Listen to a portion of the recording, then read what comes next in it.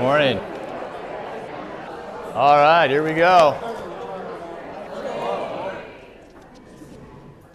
Let's pray. In the name of the Father, and the Son, and the Holy Spirit. Amen. Heavenly Father, bless St. John. Open our hearts to receive your love. Make St. John to be another Nazareth, so our families may be a place where your peace and love abides. Open our eyes to recognize the gift and beauty of life, so that we may find joy in your presence among us. Grant us pure hearts, seeking holiness, generous hearts full of your love, and merciful hearts ready to forgive, and tender hearts full of kindness. Make St. John to be a sanctuary of life and love, and a beacon of hope, drawing others to your Son, Jesus Christ, in whose name we pray. Amen. All right, a few updates. First of all, the call process is in play. So if you have a qualified candidate, please fill out the form that is in the bulletin. You have until next Sunday. All right, excellent. It's going to take me a few weeks to figure out how to do this, so I'm used to teaching children.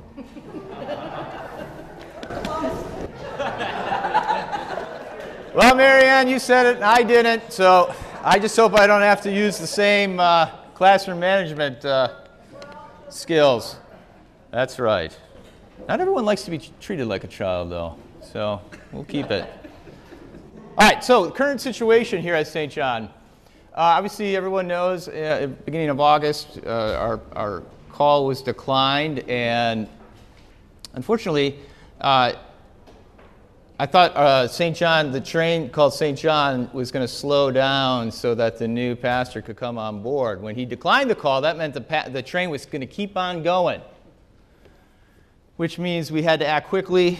And so a big thank you to Pastor Patrick Bynes to cover adult Bible study over the last 2 months. So thank you very much, Patrick.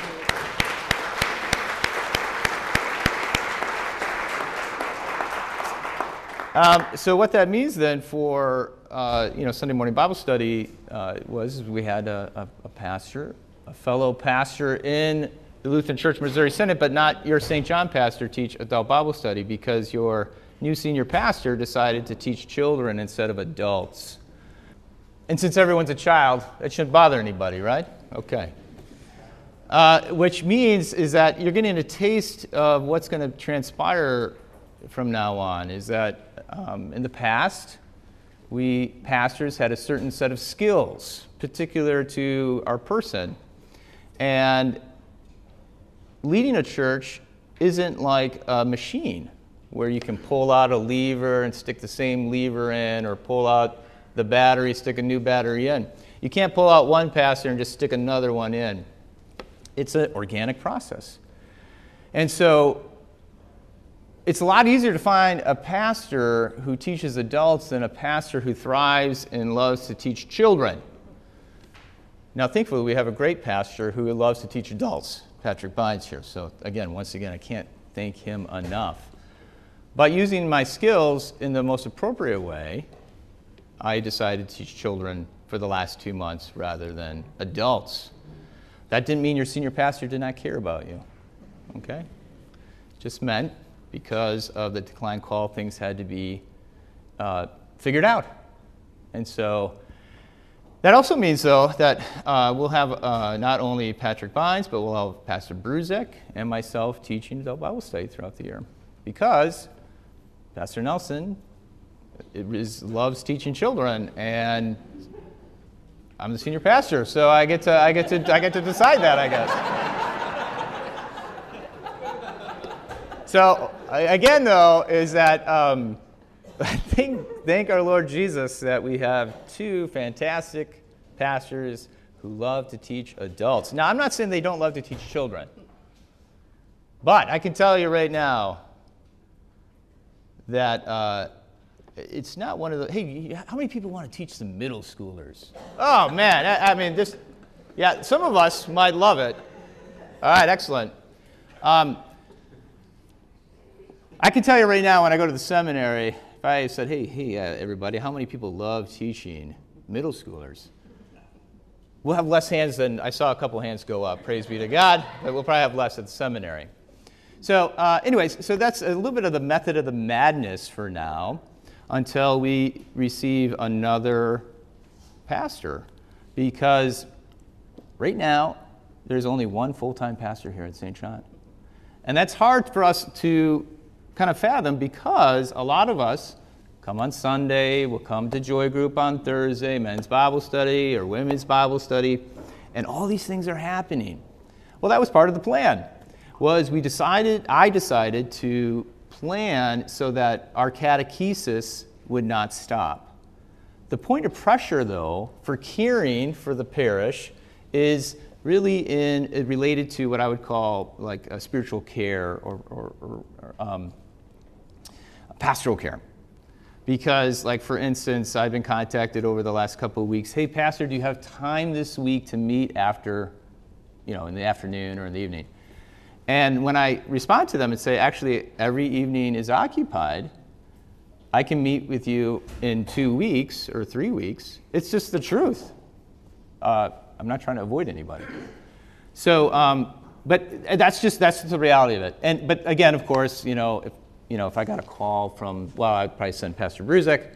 But if we get an emergency, we go to the hospital. It's just that sometimes now is the time for us to really pull together, and especially if you're caring for people, we have to care for people, not just me care for people, okay?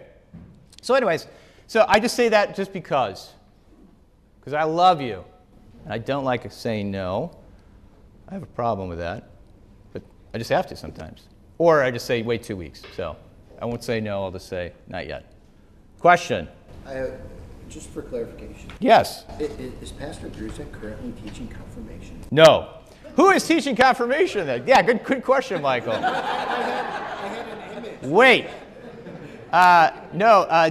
Today, actually, so yeah, good question. So there's a plethora of also, again, this is like a, praise be to God, we have a lot of talented people here at St. John. And we have Concordia, Chicago really close. And we have a field worker, Savannah Schmitz, who is teaching confirmation today.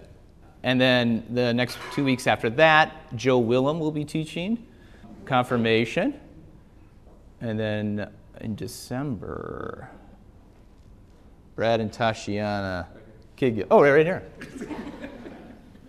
All these people love kids, by the way. So I just want to make sure for those of us who have children in confirmation, rest assured, they, and also too, I help them with the lesson plan, and I try not to make it quite exclusively Pastor Nelson's lesson plans because that would involve a variety of strange things. But some of you know what that means. Right, John?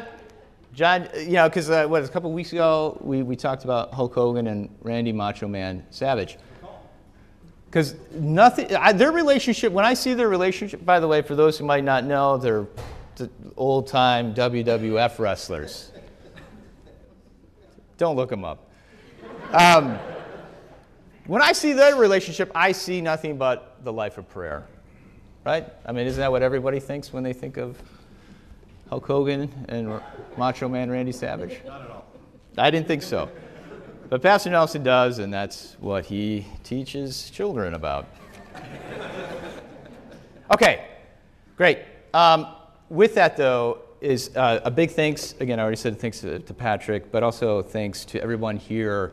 One of the other things that's been really fantastic, aside from people supporting and having these fellow pastors fill in, which I have to say one more thing about that, is thank you so much for your giving, tending your giving. It's as a senior pastor, one less thing to worry about is always helpful. And so knowing that you guys are faithfully sharing what God has shared with you is wonderful. And so thank you very much. Of course, keep tending your giving. It is a constant, just like you tend your prayer life, tend your devotional life, tend your acts of mercy. There is Jesus says, come and follow me. So we're always following. It's not like we stop. I mean, that's the thing that Jesus tells the disciples. You're not going to have a place to stay, you know. So not until we get to our heavenly home do we stop. And even there, we don't really stop. So, okay. One last thing about the situation, just because I don't advertise it. Pastor Fred Gady is making shut-in calls and hospital calls, not all of them, but most of the hospital calls. And a big thanks to Pastor Fred Gady for doing that for us. Obviously, he's not here today because he's a pastor at Trinity Lutheran Church in West Chicago. But during the week, he has time to do that because he's part-time there. And so he occupies some of his extra part-time work here at St. John. Question? Well, he teaches Joy Group. Oh, yeah, thank you. And he teaches Joy Group. Thank you. I didn't write that down. Sorry. Yes, so he's doing fantastic. Great. It's awesome. Very fantastic. Okay. We're going to be talking about the Holy Family for the next 6 weeks. And it's going to be really an overview of kind of life of the church I hope to have here at St. John. So whether we get through this outline or not, don't worry. We will keep moving on. So, the future of the world and of the church passes through the family. I think this is a statement that we all might acknowledge, but we might not necessarily internalize. But it's important that we do. Now, of course, sociologically speaking, it's true, right? I mean, there's no family, there's no people, and then things don't exist. However, there's a deeper meaning to the family, and the family being the future of the church. And it's precisely because of Jesus. God enters into human history into a family. You know, many of us maybe have not reflected upon that, but not every religion believes this about God. God stays up in heaven, or maybe he comes in for a little while and then he leaves, or she leaves, usually, you know. But Jesus is different. He enters into our lives precisely through the human family. And not just any family, but a particular family, the Holy Family. What is the Holy Family? Mary, Joseph, and Jesus. That's the Holy Family. But not just that family, but also with a particular history, and that is the family of Jacob, otherwise known as Israel. And that's important for us, as we will see here in a second. Again, hopefully everyone who's read the Bible and does their devotions, this should all be known, but maybe pulled out and woven into a tapestry that you have not thought of. Okay, so with that then, the incarnation is not just simply about Jesus forgiving my sins or joining himself with me, although that is absolutely true and positively true and something that is essential to our existence. That's the first thing. But Jesus, by entering into the family, joins himself with every other family. Okay, so this is important because Jesus restores the original meaning of the family. Genesis 1, 28 through 31. God says to the male and the female, they haven't been named yet, be fruitful and multiply. That's fruitfulness. Have dominion over the earth. That's freedom. And then, of course, in chapter 2, we find out that Eve is given to Adam and Adam is given to Eve. And in chapter 4,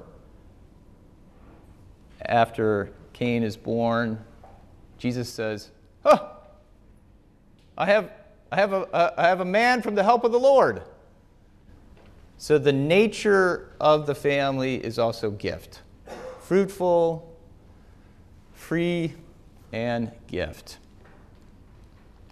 Now, if we examine our lives and our families, those are not always three words we would describe our families. And we'll bring that up here in a second. But Jesus restores this precisely by being in a family, raised in a family, and then he cultivates his own family. Cultivates his own family. I don't think we think about that enough. But his mother is at the foot of the cross, and what does he do? That's right. He makes his family at the foot of the cross. Woman, behold your son. Son, behold your mother. So he cultivates family. I have a bunch of scripture reference there. Please look them up.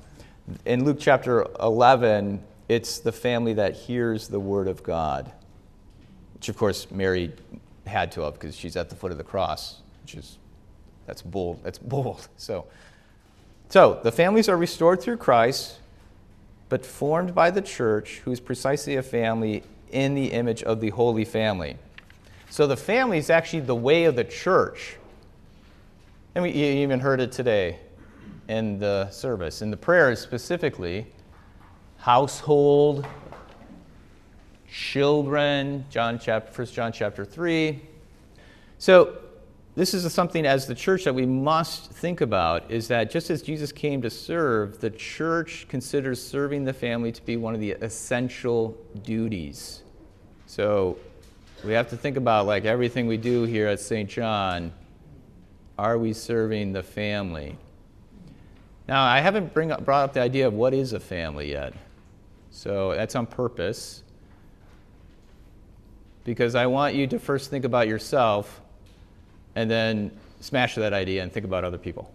Okay, this is important because when we think about our families,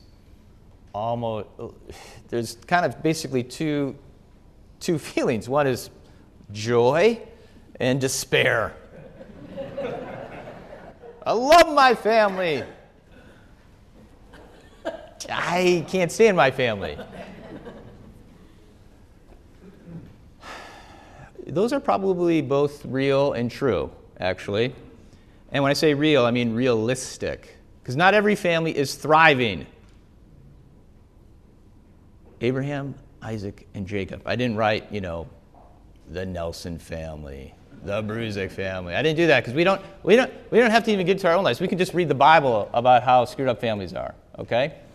Abraham, Isaac, and Jacob. Not every family is thriving. And some will say they have no family. And I don't know if you know this, but there's people who have no family in the Bible. King Josiah, Queen Esther, they were orphans.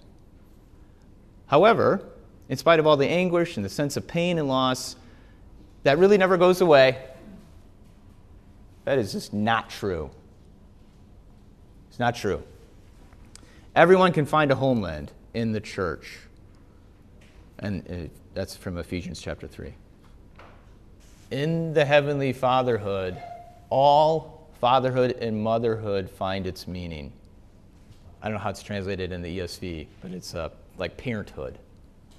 So with that, I'm just describing things. This is the milieu in which the crucible, which we're going to try to form things. With this reality, and if we've been baptized, hopefully, for those who have been baptized, we have now come to experience the forgiveness of sins and the welcoming of the family. So based on that, the church mercifully and lovingly draws near because she knows the fundamental role family plays in a person's life. And that could be positive or negative. Think about all the times you made decisions in your life because your parents did something. My parents did this. I'm never going to do that. Or my parents have done this, and that's what I'm going to do. So the church acknowledges that the fundamental role of the family in a person's life. But this is the big thing that we'll spend quite a bit of time on, is the church also knows the pain from personal experience of wondering if we're left as orphans in the world. John 14:18. I will not leave you as orphans. Jesus has said this, and it's a promise. She, by the way, she is the church. We'll actually get into that later. Next week. She knows everyone longs for a family, and even if someone remains single. Everyone lives within relationships grounded in the family. So even if you are single, you still have mothers and fathers, maybe brothers and sisters, cousins maybe. But within the church, you have all those for sure. So this is the milieu in which we are going to be living in. I would think I'm hopefully describing everyone's life, I hope. All right, so the Holy Family is the way the church, and I have some images here. These images, don't worry about these images. You're like, they're so small, I can't see them. I will use them again, and I actually have one more image that's not in here that I'll bring up again. And they'll be on the TVs next week. And so don't worry. These images of the Holy Family. This first image is really important for us because there's two buildings in the background. As you look at it, on the left side, Mary's on the left side. Jesus is in the middle. So the Holy Church and the domestic church are centered on Jesus. What is the domestic church? That's the home. That's on the right side. So Mary is the Holy Church. That's on the left side. And Joseph is the domestic church on the right side. A lot of symbolism is in there. And not every icon or picture of the Holy Family uses this symbolism. So just FYI, just because you're like, Pastor, you said this, but Joseph's on the left side on this one, and he's, No, just in this particular icon, it demonstrates how the Holy Church and the domestic church are centered on Jesus. So you can't follow Jesus without exercising your discipleship in both places. So what happens this morning directly affects what happens at home. And so, we've heard it in the past, hey, your faith isn't just, one day of the week, it's every day. But that's true. Because you live in a family, that's why. So next then is what characterizes the life of faith in the Holy Church and the domestic church. By the way, that phrase domestic church, I didn't make it up. That's why I capitalized it. It's an old term from a long time ago. Even within Lutheranism, and I can't remember if John Kleinig ever talked about this here, but he has some great lectures if you want to go on his website. He talks about the family altar. Anybody ever heard that? There's a connection. Okay, so back in the I'll just real quick. In the Old Testament, there was a connection between the prayers done in the temple and the prayers done in the home. And then that existed because there was a connection between the bronze, the big altar, and the hearth at home. Does anyone have a hearth, by the way? I have a gas stove. That's as close as I get to the hearth as possible. But anyway, so that's already from the Old Testament, the connection between the temple and the hearth. And then, of course, that gets played out then into the New Testament and Christian history. Those are just phrases. I mean, I could just say, St. John and the home are centered on Jesus. But I like to use the Holy Church and domestic church. All right, so the way of life in both of those, grounded in Christ, means then love is a way of life. And that image is Joseph holding Mary with baby Jesus. It's a beautiful statue. I think it's called A Quiet Moment or something like that. I love the statue because Joseph, his lap is like a cradle or like a manger even. And there is a beautiful image, of course, because of it's very tender. It's a tender image. But if we were standing next to it, we would also see the fact that Joseph is huge. So you have this guy, who walks in the door. I mean, he's a tender man, obviously. But if he has to, he'll kick your butt. This is a beautiful image. So you have this tenderness and this strength exhibited. And it's meant for this beautiful image of Mary with baby Jesus. And of course, Jesus is in the middle, in the center, next to both hearts, and he is resting. We could go on for a real long time about that, but just, you cannot live without love. In fact, without love, you remain someone that is incomprehensible, even to yourself. Your life does not make sense without love. And I think we've all experienced this, whether you've articulated it that way.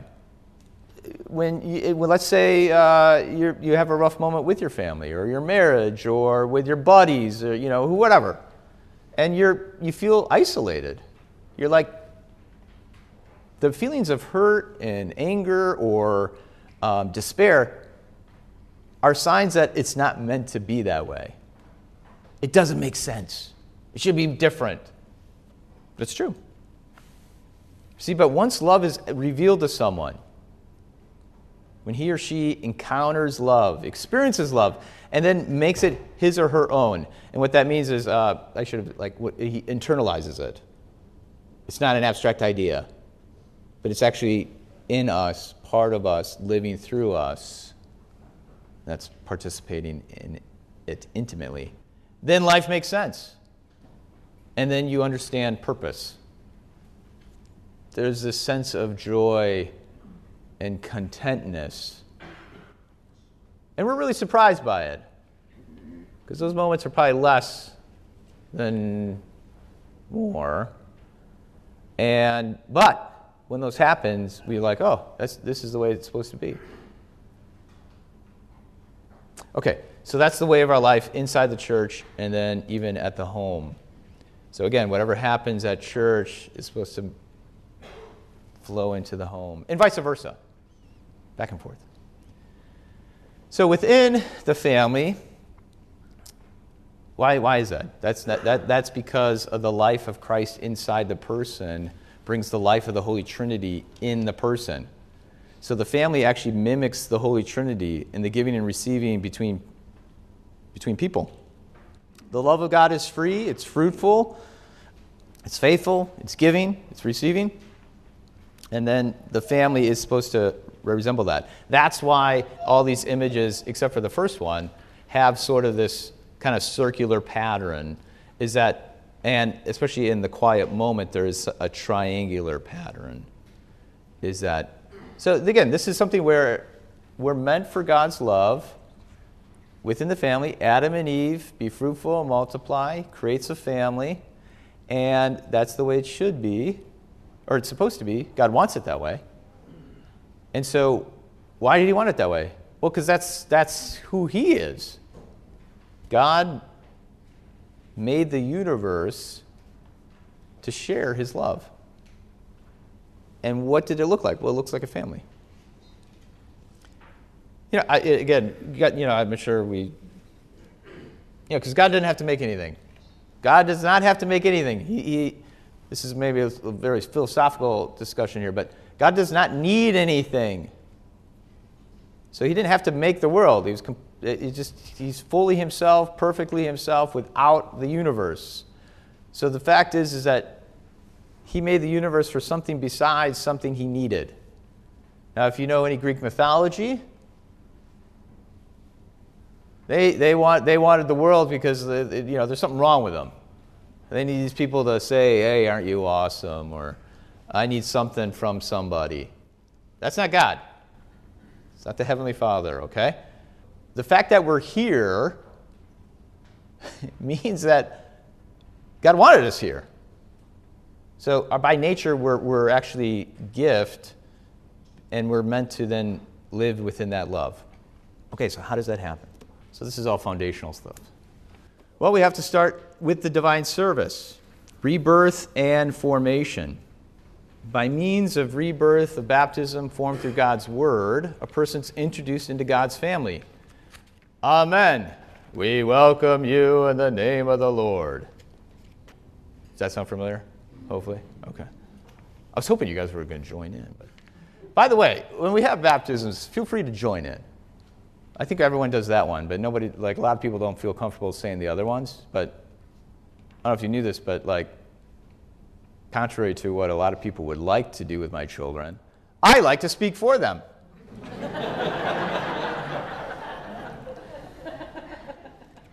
So in holy baptism, feel free to speak for them. Do you renounce the devil in all his ways? Yes, I renounce him. Everybody can say it. In fact, you would make your senior pastor very happy if you all said it. Because then I'm like, whew, it's good. Everyone believes this. All right. Okay, so one of the interesting things about the divine service then, too, as it forms the family, is you have to realize that this is what you get in the divine service, you can only get in the divine service. God's word and sacraments are given for you for the forgiveness of sins in the divine service. So you don't go to, I know Pastor Bruzik's talking about this a lot, so just real quick. You don't go to church for a data dump. You go to church for a life, God's life. He forgives your sins and then fills you up with himself. So that happens here and only here. So it's like the lifeblood of your family. By proclaiming the word of God, the church reveals to the Christian family its true identity. Remember, because a lot of us believe families should be broken. I mean, we're not going to like it, but we're just like, oh, that's just the way it is. Well, no, that actually is not the way it needs to be. The church reveals to the Christian family its true identity, even though the church can be imperfect at it. We have been given the calling to do this. So its true identity, what it is, and should be according to the Lord's plan, which is a fruitful, free gift. By celebrating the sacraments, the church enriches and strengthens the Christian family with the forgiveness of sins by the continuous proclamation of the life of love. The church encourages and guides the Christian family to the service of love. The old story about, the husband and wife who go to the wedding counselor, and the wedding counselor says to the wife, what's wrong? She says, my husband never says I love you. Husband's perplexed. What are you talking about? I say I love you. Don't you remember when I said it to you on our wedding day? We need the continuous proclamation of life of love. Maybe we just need it because we like to hear it, but my main point here is we primarily need it because we forget it and we just don't believe it. We don't trust. That's original sin. So, how am I supposed to love my family with God's love if I'm not filled up with God's love? It can't happen. I mean, you could say, I'm going to go to the golf range. I said this, did we talk about this at men's Bible study maybe? I can't remember. Taking your Bible and going into the woods is not the same as hearing God's word and receiving the sacrament. You are not your own. You're not your own. You live in community. So the first things first, and we're probably not going to spend too much time on that in general, because I think most of us understand that. In fact, I think when a lot of us visitors come, a lot of us, well, I'm not a visitor, but a lot of visitors who come to see us or visit with us, they acknowledge that whatever happens here at church, it's something that they like. They love the worship service. They love the music, the beauty. But the thing they know the most, that the reason why they love the beauty and the music and all that stuff is because they love the beauty of the lives that are out in the commons. The joy. Now again, we're not perfect. You're not perfect. I'm not perfect. However, Jesus does something. He's perfect. So we shouldn't be surprised that it works on us sometimes, okay? And we give thanks. That's why we don't thank ourselves. We boast in the Lord, and we give thanks to God for it to happen. That's the first step. Next, prayer. I grew up in Wisconsin. Great grandpa Hans put down the stake, and had the homestead, Nelson Dairy Farm. And when I was growing up, we would, Christmas and Thanksgiving, Easter, go out to the farm. And it was an all-day experience. I mean, Christmas Day especially was just amazing as a kid. We go to the early service, drive out to the country, go to the early service, go to church. Then we go to Grandpa and Grandma's. All the kids would screw around for a little while, and then we'd have dinner, which lasts forever. And then, I don't know, maybe let's say it's 2 o'clock in the afternoon. That'd be about a 2-hour dinner, because at the Nelsons, you start at 12. By the way, dinner. Dinner is lunch. Sorry, thank you. I saw Milena here, and I've been talking about Portuguese and how dinner does not mean lunch in Portuguese. It means supper. Okay, not supper. Sorry, dinner at 12. Yeah, so we go for a couple hours. Then usually people start cleaning up. The kids go screw around out in the snow. We go out into the woods. And then we get back about, 5 o'clock-ish. And all the old-timers would have cups of coffee, pickled herring, cheese, sausage. There's always food around. And then, some pies or whatever. It's freezing. You're freezing outside. It's Christmas. It's cold. It's getting dark. You go inside. And then you just sit there. As a kid, you'd sit there and eat your pie, and you would listen. You listen to all the old-timers talk. And you never joined into that conversation, though. Never. Until you knew exactly what they were talking about, which was maybe in my early 20s, mid-20s.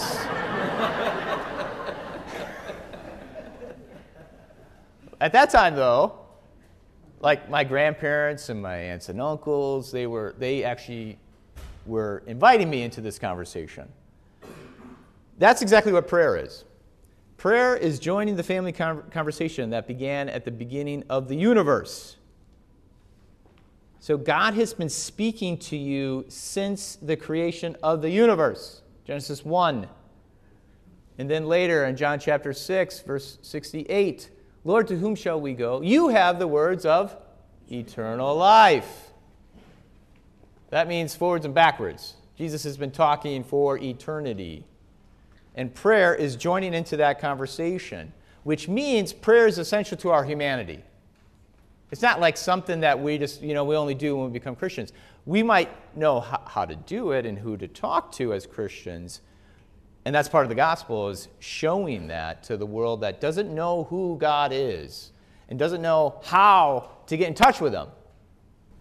But because God has made them for that conversation, we are then bringing them into that conversation. So, of course, it's part of the Christian life. But we, as Christians, should recognize that this is part of our humanity. Right? So it's not, of course, other religions will pray.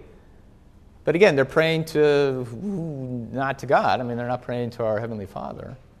Because they're not praying through Jesus. Through Jesus, we know that God hears us.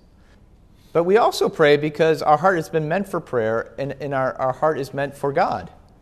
And this is the way we form our families. This is why we do it here at church. And then this is how we're going to do it in our domestic churches. And the one icon where Jesus is touching the face of Mary, there's two aspects to this, and that is Jesus helping the church. Again, he's communicating his love and tenderness to the church, the divine service, which happens on Sunday morning. And then, of course, he's also bringing her into the conversation. And how, of course, how do we do that? Is by our Father. That's our family prayer. It's by the family, it's for the family, and we do it with the family. Which then also characterizes its liturgical prayer, corporate prayer, and then private prayer, or personal prayer, or family prayer. These are all connected. Again, probably not going to spend too much time over the next 6 weeks on this. But these next parts we will. So the fact that I only got 5 minutes to do this is helpful, because we'll spend more time on it. As a family, as the Holy Family, divine service and prayer, then the next thing is hospitality. And within hospitality, we have a proposition, or an invitation. We have a family full of life, which is mercy. And then we have a family that's all about sharing and building a community. In all these icons, there is an invitation happening. This one explicit, where Mary is saying, hey, with her right hand, come on, here it is, this guy. And then, of course, Joseph has got the finger. He's pointing, this guy. Jesus, this guy right here. By the way, why is Joseph holding lilies? It's from Hosea chapter 14, I think verse 5 or something. You can look it up. That's why it's in there, though. Joseph and Mary are doing this because they've witnessed Jesus. They've witnessed what Jesus does. Luke chapter 2. Shepherds come in. They say all these things about it. They're like, what is going on? Are you sure? Pondering in their hearts. And then, of course, later in life, this is what, Mary do whatever he says. So, sitting at the feet of Christ, the church learns the path by which the family reaches the heart of the deepest truth about itself. Okay? So we understand who we are, and since we understand who we are, we're very confident. I know who I am. I know who we are. So we're set free by the truth, and we're not going to force people. We never impose this, but we tenderly invite everyone without fear and with great confidence and hope. Our life now, our understanding of hospitality is from a place of joy and confidence because we know who we are as God's children. 1 John chapter 3, I did not plan that. I was reading it at the 8:30 service. I was like, oh, it's perfect for a Bible study. Of course we're going to be hospitable. We know who we are. And we see people who are struggling, and like Mary says, look at this guy. Or Joseph, look at that guy. We bring people then into it. But as the Small Catechism says in the first article, the Father tenderly, this is this idea of tenderness. And then going back to Joseph in the statue, Joseph is tender, but he's strong. So we're very confident. We're strong, but we are tender. And that's what hospitality is. You have to know what you're doing and be tenderly inviting people into it. So we're witnesses to the truth, and that's part of the witness. I think a lot of us think, I have to know these propositions and I have to argue people into Jesus. No, you have to be hospitable and tenderly invite people into Jesus by saying, He's forgiven my sins. All the things all my brokenness has been put back together, and now I know who I am. Why wouldn't you come? Why wouldn't you invite people to that? Right? I know it can be scary, especially if we talk about closed communion. Oh man, I don't know what to say, Pastor. How am I going to say that? We'll talk about it. We'll cover it. All right, next. Ooh, I got long-winded here. All right, so we'll talk about mercy and then tithing and alms and sharing our goods. We'll do that over the next few weeks. But I just want to finish this last thing here is the reason why I really want to make the family the future of the world and the church passes through the family is because of two things. Just my own experience and the experience of others. My own experience. My kids love coming to church. I mean, for the most part, they don't, maybe not like 8:30.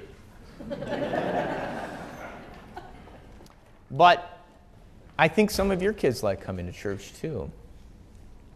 And I want to make sure that happens forever and ever. And what that means then, though, is that there is a future to the church, but also we are beginning to learn what it takes to keep the family together. And that goes to the second point, is, people have moved away from St. John, jobs, things that they can't control. I understand that. But then I've talked to some people who have left because they've chosen. And I can't tell you how many times people have said, we miss St. John deeply. Or, it's just not the same. And they struggle. And, for some people, I challenge. I said, so did you make the right choice? And some say no. They hated Illinois. They hated this and that. And they thought, oh, man, it's going to be so easy to find a new place and get incorporated. And they found out that's not true. And so I want St. John to be that place. I want that to be that place where someone comes and says, I'm not moving. What are you talking about? It's my family. Now again, things that are not under our control. I understand. I'm not saying that. But I am saying that we need to seriously look at our lives and plan around what's most fundamental. Because everything else will pale in comparison to that very point. All right, let's pray. In the name of the Father, and the Son, and the Holy Spirit. Amen. Our Father, who art in heaven, hallowed be thy name. Thy kingdom come, thy will be done, on earth as it is in heaven. Give us this day our daily bread, and forgive us our trespasses, as we forgive those who trespass against us. And lead us not into temptation, but deliver us from evil. For thine is the kingdom, and the power, and the glory, forever and ever. Amen.